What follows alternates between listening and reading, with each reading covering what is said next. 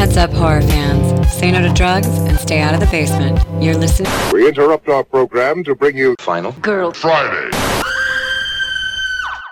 Welcome to Final Girl Friday. My name is Molly, and I like scary movies. In today's case, books about scary movies and a scary television series from the late 90s. I'm really excited to jump into tonight's topics. I hope you like vampires, because that's where I'm at right now. I am neck deep in blood-sucking freaks, as it should be. First up, I had the immense pleasure of chatting with Adrienne Rowe, author of Bled Dry, A History of Vampires in Film. So I want to share that conversation with you guys. Then hopping from the big screen to the little screen, I'll be looking at 5 moments or episodes from the Buffy the Vampire Slayer TV series where the vampires were especially terrifying. I also reached out to my friends and listeners across social media and asked you guys to write me some 3-sentence vampire stories. I am really looking forward to reading those. You guys completely came through for this particular exercise. And because I have not forgotten that this is a horror movie podcast,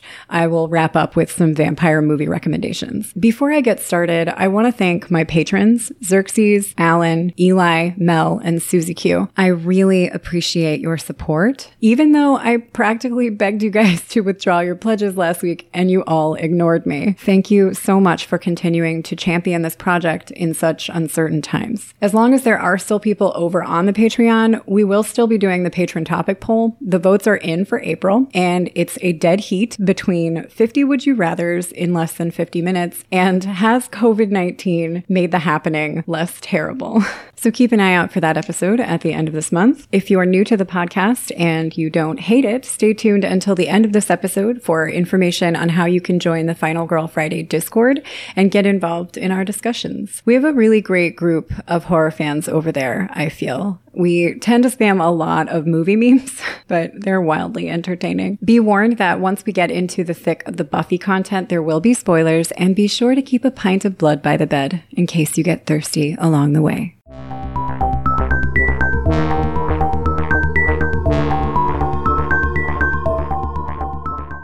All right, so a while back, in an effort to exercise some of my demons regarding horror movie remakes, to work through some of my bitterness with most of them, I talked a lot about Fright Night, both the original from 1985 and the remake from 2011, both of which, by the way, I really like. I also mentioned in that episode that vampire films really aren't my area of expertise.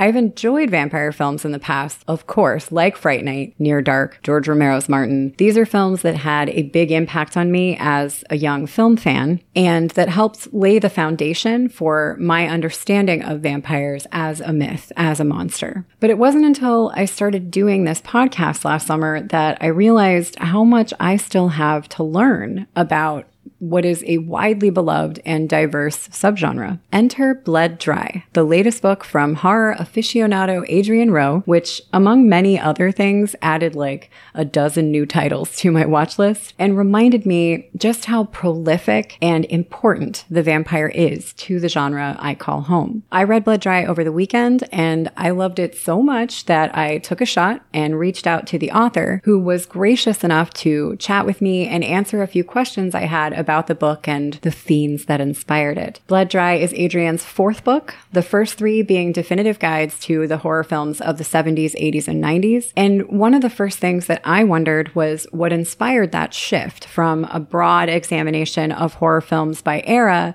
to a more in-depth history of vampires in film specifically. So I asked him, was there a particular film or event in your life that led to the writing of this book? And this was his response.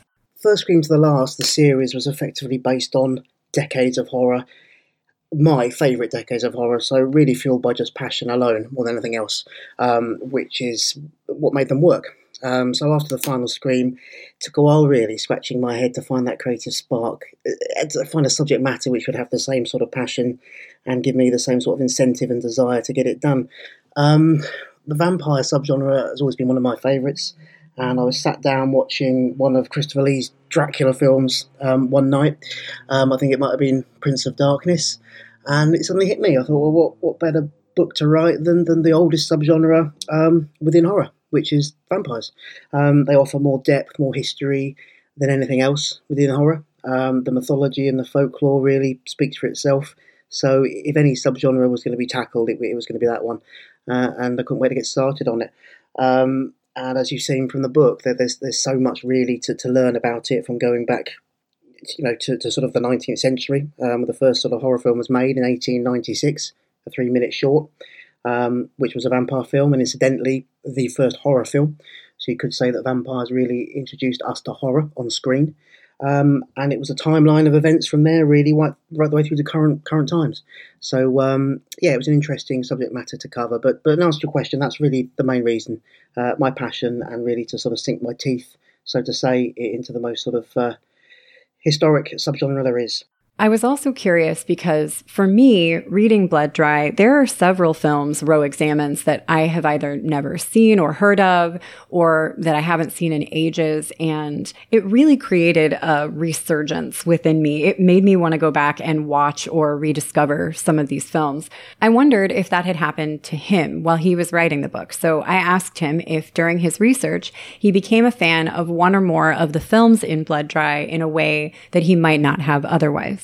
Yeah, absolutely. I mean, obviously, when writing any piece, the research that goes in is quite intense. And I've seen a lot of horror films, but I haven't seen them all. There was a lot of vampire films I hadn't seen. Just to give you one, just that comes to the top of my mind, was A Girl Walks Home Alone at Night, which was the film I'd always meant to get round to seeing. One of those I just hadn't at that point. So the book obviously gave me a kick up the backside and made me watch it. And my word, I'm glad I did. So it's the first Iranian vampire film by Anna Lily Amirpour, and it's just a beautiful film to watch, really. The cinematography is stunning.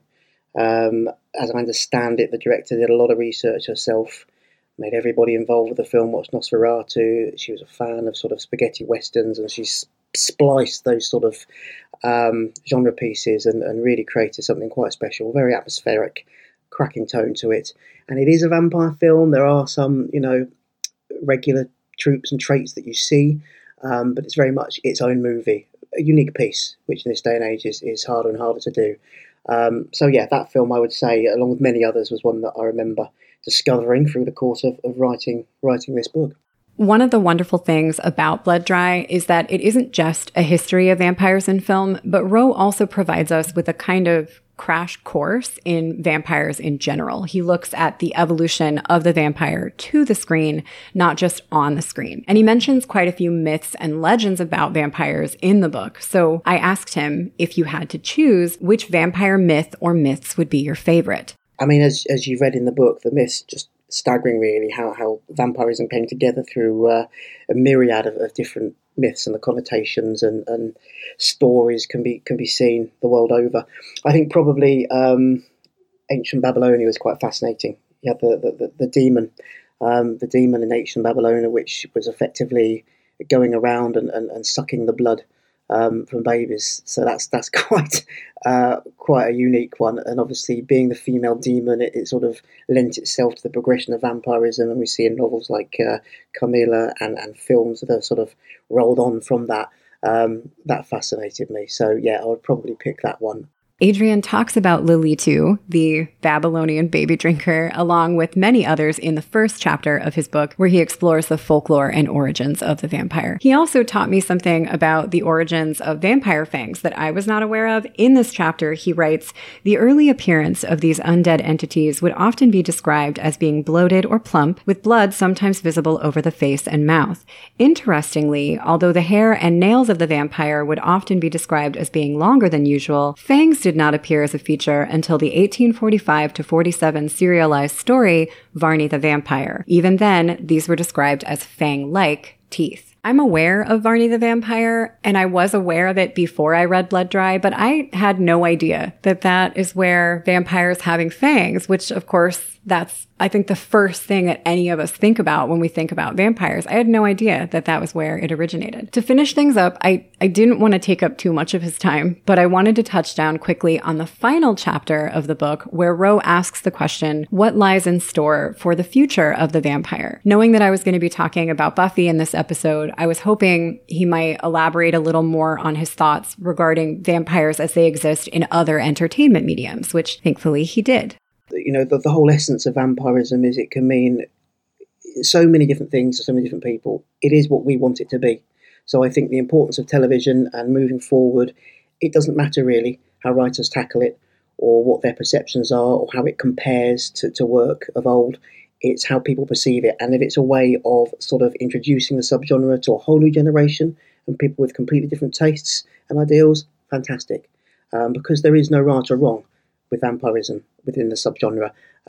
It's very much a metaphor.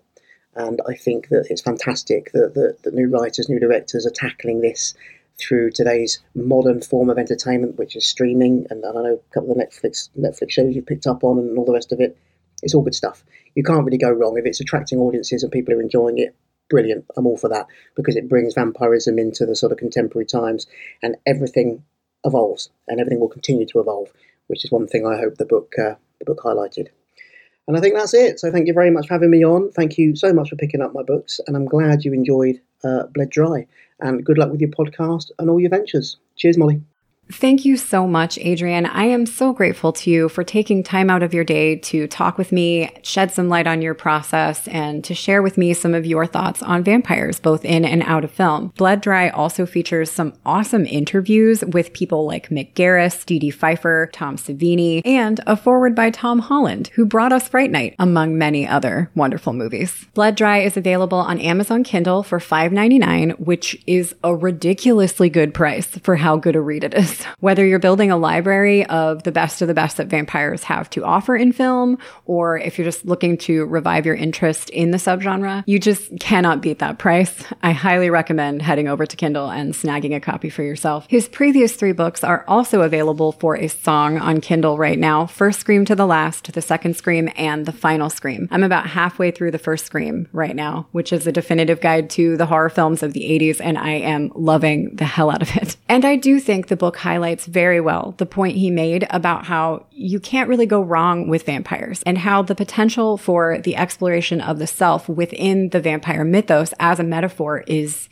limitless. Periodically throughout my life, the sheer volume of vampires in film, not just the horror genre, in film in general, has felt to me quite daunting. And there have been more than a couple of times where I have thought, okay, there are just way too many vampire movies. I'm never going to get through them all. But reading Bled Dry reminded me of the many ways in which the ubiquitous nature of the vampire is not just a good thing, but a great thing. That we still, after all this time, I'm talking centuries, we are still finding unique and creative ways to both scare ourselves with vampires and to reflect on ourselves through them. And that's not something you can say about a lot of monsters. Vampires may be myriad in fiction, sure, but they also have 1,000 different faces. So the other thing I want to talk about today is just one of those faces, just one unique way in which vampires have been brought to us on the screen. Not the big screen, as I mentioned, because writers like Adrian Rowe have talked about it so much more thoroughly and with much greater expertise than I ever could, but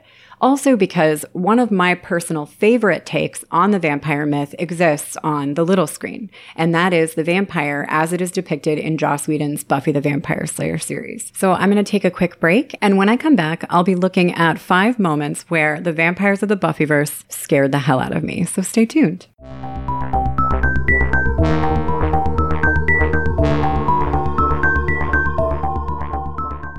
If you are someone who follows this podcast and you were expecting this episode to be released yesterday, as the title of the podcast would suggest, you can blame this portion right here, the Buffy portion, for the delay. Well, I mean, you can also blame my seasonal allergies and video games, but it's mostly Buffy.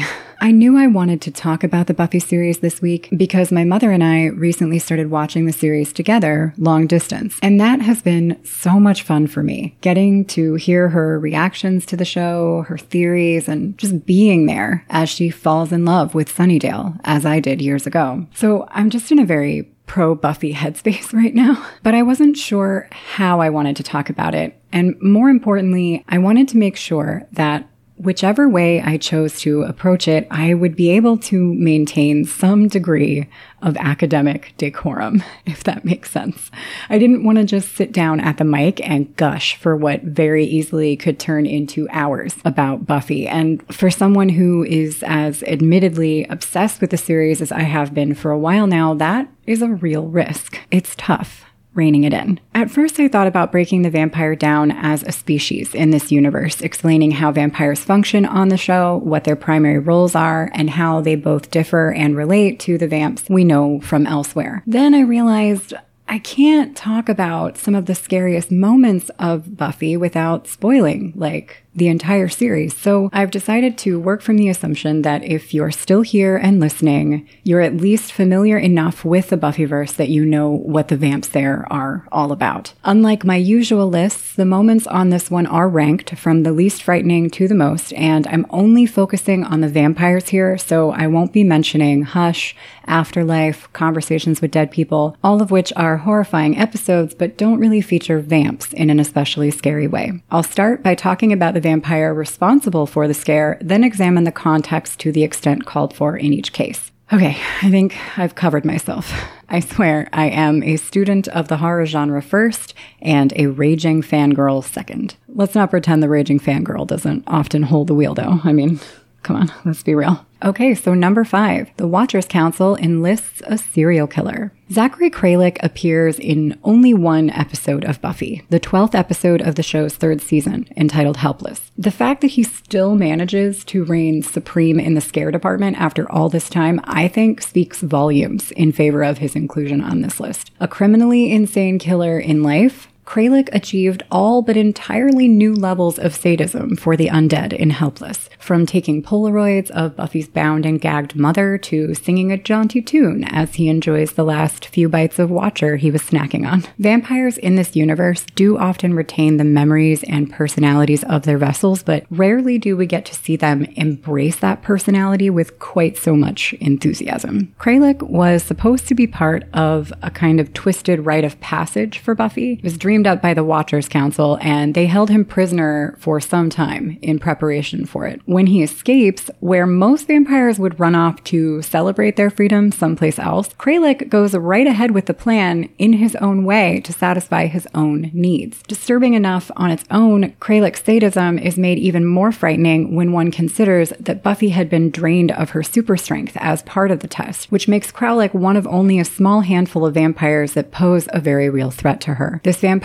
is unique to this list as there isn't really one specific moment in which he's scary. He's just plain scary from start to finish. Kralik was played by Jeff Kober, who was just such a fabulous choice for this role as he added this unsettling note of whimsy to the character's violent nature. Add to this a haunting score composed by Christoph Beck. This is actually one of my absolute favorite episodes of the series in terms of music, and some standout set design for locations like the abandoned boarding house, and you wind up with a vampire and a story truly capable of making your flesh crawl. Number 4, Xander and Willow kill Cordelia. My fellow Buffy fans might laugh at me for this one, but I can't make an honest list of what for me are the show's scariest vamp-centric moments without paying my respects to the undead doppelgangers of the Scoobies.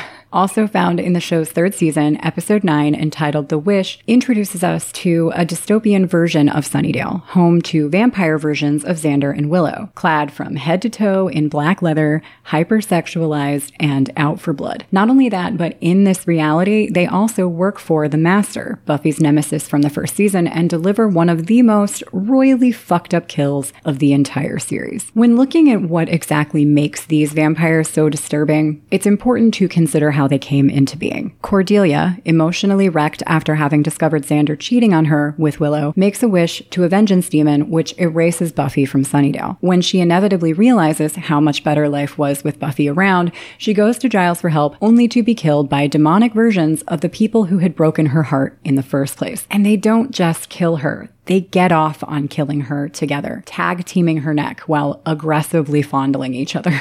In Fighting the Forces, What's at Stake in Buffy the Vampire Slayer, Professor David Lavery wrote of this moment, "At first, the episode works as a knowingly jokey take on the Buffy world. What fun, Xander and Willow dressed in goth gear looking cool. This playfulness disappears, however, and The Wish becomes one of the darkest Buffy episodes. The moment Vamp Xander and Vamp Willow kill Cordelia, without remorse and with visible pleasure, the tone of the episode shifts." The professor nailed it. To this day, Cordelia's death, however fantastical, still haunts me. Number 3, the Master buries Buffy alive. I can't speak for other fans of this series, but the Master isn't a character I normally find exceptionally scary. Entertaining, yes. Amusing and memorable, absolutely. Mark Metcalf is amazing. But the Master feels, above all else, like a kind of caricature of an elder god, trapped in Earth as old as he is, withered and mopey and sporting permanent fruit punch mouth from all the blood he's drained, yet somehow also rocking the signature leather in which we see so many vamps on the surface. He spouts ancient demonic philosophies, kills his own people when they fail to fulfill their duties, and throws his weight around a lot in a very grandiose way. It's not scary to me. It's funny. That being said, there was one moment wherein the Master genuinely freaked me out. In Nightmares, the 10th episode of Buffy's first season, the Vampire King appears topside in the cemetery as nightmares manifest themselves all over Sunnydale. Whether or not this is actually the Master, I lean toward no, but this version of him is fully capable of hurting Buffy. And while killing Buffy would be priority 1 for the Master on a normal day, the nightmare magic has far more sinister plans. Rather than regale her with old world musings or demonstrate some of his elegant telekinetic powers, he simply hurls her into an open grave and buries her alive. It was an especially edgy move for a vampire typically prone to classic Dracula-esque theatrics. All right, number 2, Angelus kills Jenny Calendar. I said I wasn't going to go all crazed fangirl on you, and I'm not. It's just, this goddamn moment. I know I'm not alone in this. I think most of you listening, even if you haven't seen the show in its entirety, you're probably familiar with Angelus, but for the sake of symmetry, I'll break it down anyway. The vampires of the Buffyverse were ruthless killers, yes, but few could hold a candle to Angelus, who, by many accounts, was one of the most brutal vampires in this universe's history. He was so vicious, in fact, that he attracted the attention of a tribe of vengeful gypsies, who cursed him for killing one of their own, forcing him to lie dormant but aware alongside the human soul that had once belonged to his vessel. That soul, aka Angel, retains the memories of the havoc wreaked by Angelus while he was wearing him around, which accounts for much of the brooding and self-loathing that dominates his personality. In Passion, Season 2, Episode 17, when Angel achieves a moment of pure happiness, the gypsy curse is broken, putting Angelus back in the driver's seat and unleashing a world of pain on Buffy and her friends. One of the things that makes Angelus so terrifying is that, similarly to Kralik, he takes an unusual amount of pleasure in tormenting his victims before killing them. Vampires in this world as a whole are pretty susceptible to boredom and impatience, which one could argue is a big reason for the failure of a lot of their plans. Angelus, however, is a fan of the long game, and angry with Buffy for causing him to feel human emotion, however indirectly, he makes it his personal mission to drive her insane. Surprisingly, our first taste of the evil of Angelus has little to do with Buffy directly. After Angelus is revealed in Passion, he snaps Jenny Calendar's neck to a score Coppola would have been proud of, I think, then heads over to Giles' house where he leaves a trail of rose petals leading up to her body, displayed in true Michael Myers fashion across Giles' bed. It was a shockingly mature and impactful death, one which reminded the audience, in Whedon's own words, that no one is safe. I personally find it interesting that Angelus is made all the scarier in contrast to his heroic counterpart. If Angel hadn't been so good, it may have been a little less shocking that Angelus was so bad, but we, the audience, had grown to trust and love the character of Angel just as Buffy had, underestimating his darker half. The writers of the Buffy series understood their viewers in an almost unprecedented way back in 1998, and the death of Jenny Calendar is evidence of that. All right, number 1. We're going to get through this, guys. It's going to suck, but we're going to get through it. Spike tries to rape Buffy. Over the years, we witnessed countless cruelties at the hands of Buffy's vampires. From the ones I've mentioned here today to many others, the vamps of this universe have killed hundreds of people, shed gallons of blood, turned innocent kids into demons, unleashed hell itself, and they've done all of this in a way that feels kind of familiar. Despite the ways in which they differ from the vamps we know and love in popular films and literature, at the end of the day, they're vampires, and they behave like vampires. In Seeing Red, the 19th episode of the show's exceptionally dark 6th season, the character of Spike reached new depths by doing something so devastatingly wrong that it managed to terrorize both Buffy and the audience in a way no amount of bloodshed ever could. When we first meet Spike back in the show's 2nd season, he's little more than a throwaway villain, a snarky Billy Idol wannabe bent on killing the Slayer and claiming Sunnydale for himself. But as the series progresses, we begin to realize through him just how complicated a vampire can be, especially when heavily influenced by the memories and personality of its vessel. In life, William was a deeply emotional and lovesick man. He wrote poetry and cared for his elderly mother. He was sensitive and respectful. The after effect of that nature on Spike is astounding, really.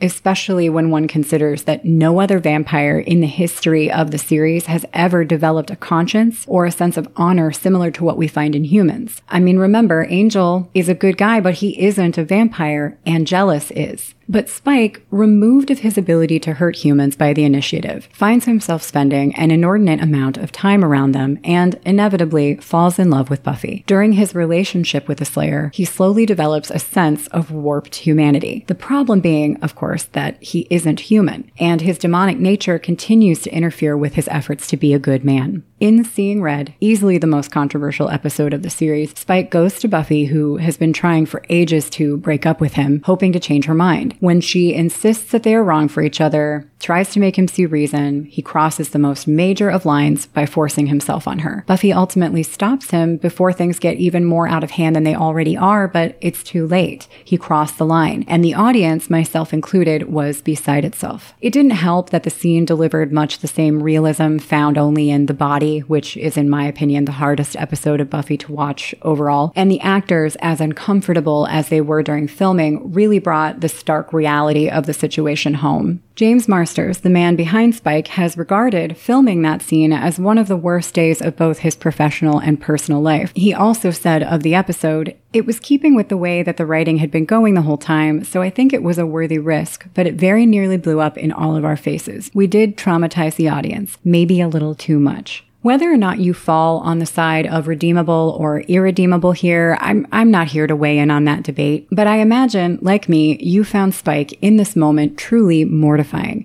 Throats ripped out, children sacrificed, kittens turned into nighttime snacks. Somehow, all of this we can stomach from our vampires. But Seeing Red achieved an entirely new shade of darkness, one which scarred fans of the Buffy series and has continually shocked audiences for nearly 20 years. I hate to end this segment on such a grim note, but that's all I've got. Those are the moments and the episodes of the Buffy series where the vampires scared the crap out of me. If your list would contain different moments, different episodes, come to the Discord and share your list with me. I would love to hear your take. I'm also just always happy to meet other Buffy fans. One of the things that I love most about the Buffy series is that going back to the idea of the vampire as an allegory, the horror genre in general is obviously one of my personal favorite ways to address and work through even the most difficult aspects of life. Buffy the Vampire Slayer used horror as such an effective backdrop. No matter how painful or trivial or complicated the subject matter may be, it's always dealt with in a dark alley with some mysterious creature lurking in the shadows. And oftentimes that creature itself is also a representation of something else. There are just a lot of levels, a lot of layers to it. I feel that the writers of Buffy the Vampire Slayer had a deep understanding and appreciation for the power of horror, and more specifically, of the vampire.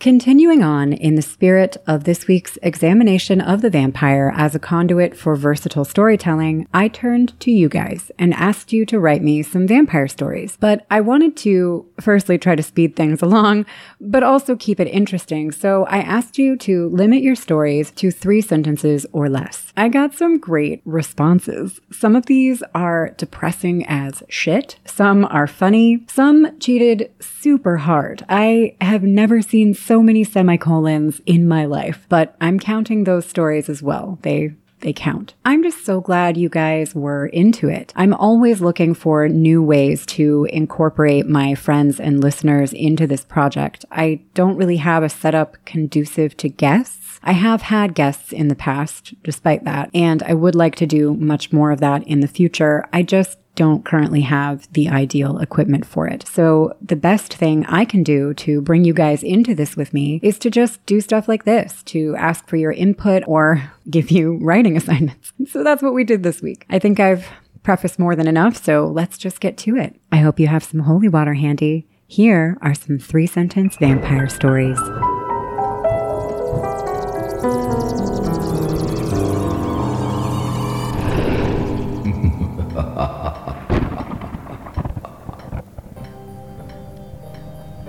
Steve wrote, "Time passes as empty seconds pile up to nothing.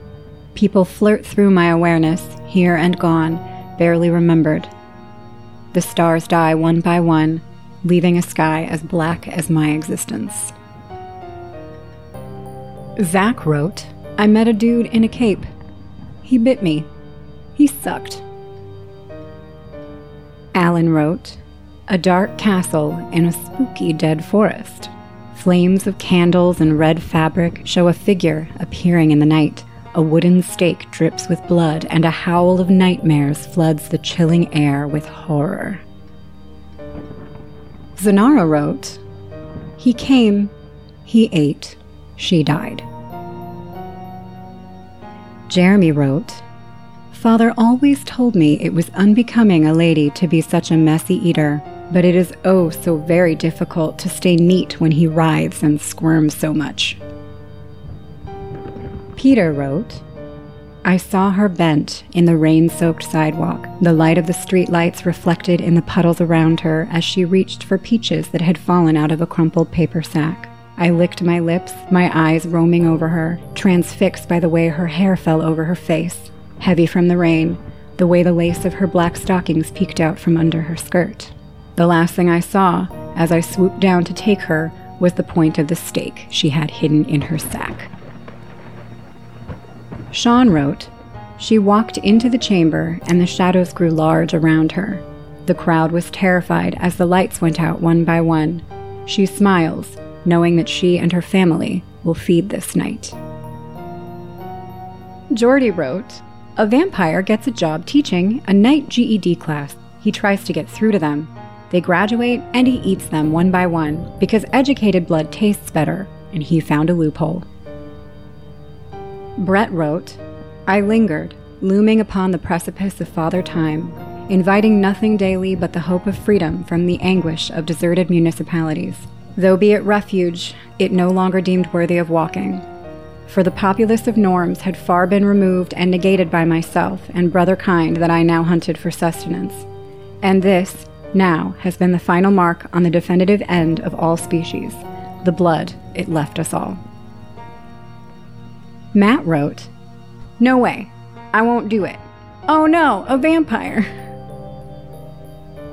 Kelly wrote, "Everybody goes on and on about how badly they want to live forever, but that's because they don't have to actually do it.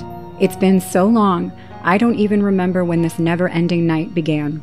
Always anxious about a safe place to sleep, always wary of people discovering the true me, always checking my watch or my phone, a slave to the time, and how exhausting it is to be on trend.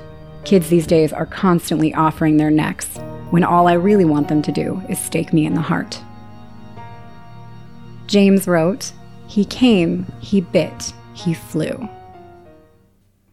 Thank you guys so much for your submissions. I think they were all fantastic. I really enjoyed reading them, both to myself and here today, and I can't think of a better way to hammer home the fact that, as Adrienne Rowe said, you can never go wrong with vampires.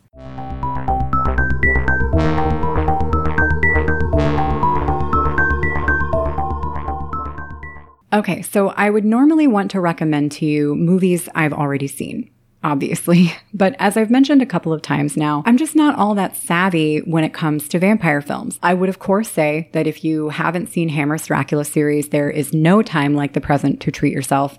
They are all wonderful in their own right. Yes, all of them, even The Legend of the Seven Golden Vampires. I love them all. And as a kid, growing up in the late 80s through the 90s, I was partial to the kind of rock star take on the vampire, as seen in films like The Lost Boys, Near Dark, and even Blade. I would also say that if you haven't seen either The Addiction from 1995 or A Girl Walks Home Alone at Night from 2014, please add them to your watch list, right now. When it comes to the subgenre as a whole, there is just so much empty space in my library. So what I've decided to do instead is to recommend a few vampire films to both of us, you and me, using Bled Dry. I have chosen 3 of the movies discussed in Ro's book that I've never seen and that I think look awesome. First up, we have Let's Scare Jessica to Death. This film, which tells the story of a young woman who moves from an institution to an isolated farmhouse with her husband, seems to play heavily on audience expectations as they become distorted by an unreliable narrator. Is this actually a vampire story? Or is everything we see happening only in Jessica's head? It's a question I'm really looking forward to having answered, and we'll be watching this as soon as I can. It looks fantastic. Let's Scare Jessica to Death was directed by John Hancock and released in 1971. Secondly, we have Vamp from 1986.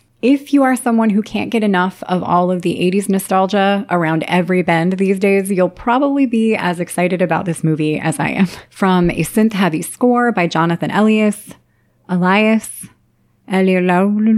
to a vampire stripper played by none other than Grace Jones. This is a horror comedy that I cannot believe I've never seen. Vamp was directed by Richard Wenk, and from what I understand, follows its main character during a single night of bloody chaos after some college hijinks go horribly wrong. And lastly, We Are the Night. For lack of a more eloquent phrase, I included this film in this week's recommendations because it just looks positively badass. What really piqued my interest was that the story, which follows a young woman's transformation into a creature of the night, had been kind of hanging in the balance for the writer and director for a long time. But then with the success of Twilight, he was able to use the world's renewed love of vampires to address some pretty dark themes. We Are the Night is a German film from 2010 and features, among others, Max Reinfeldt, who gave one of my favorite performances in Sense8. So now I turn to you.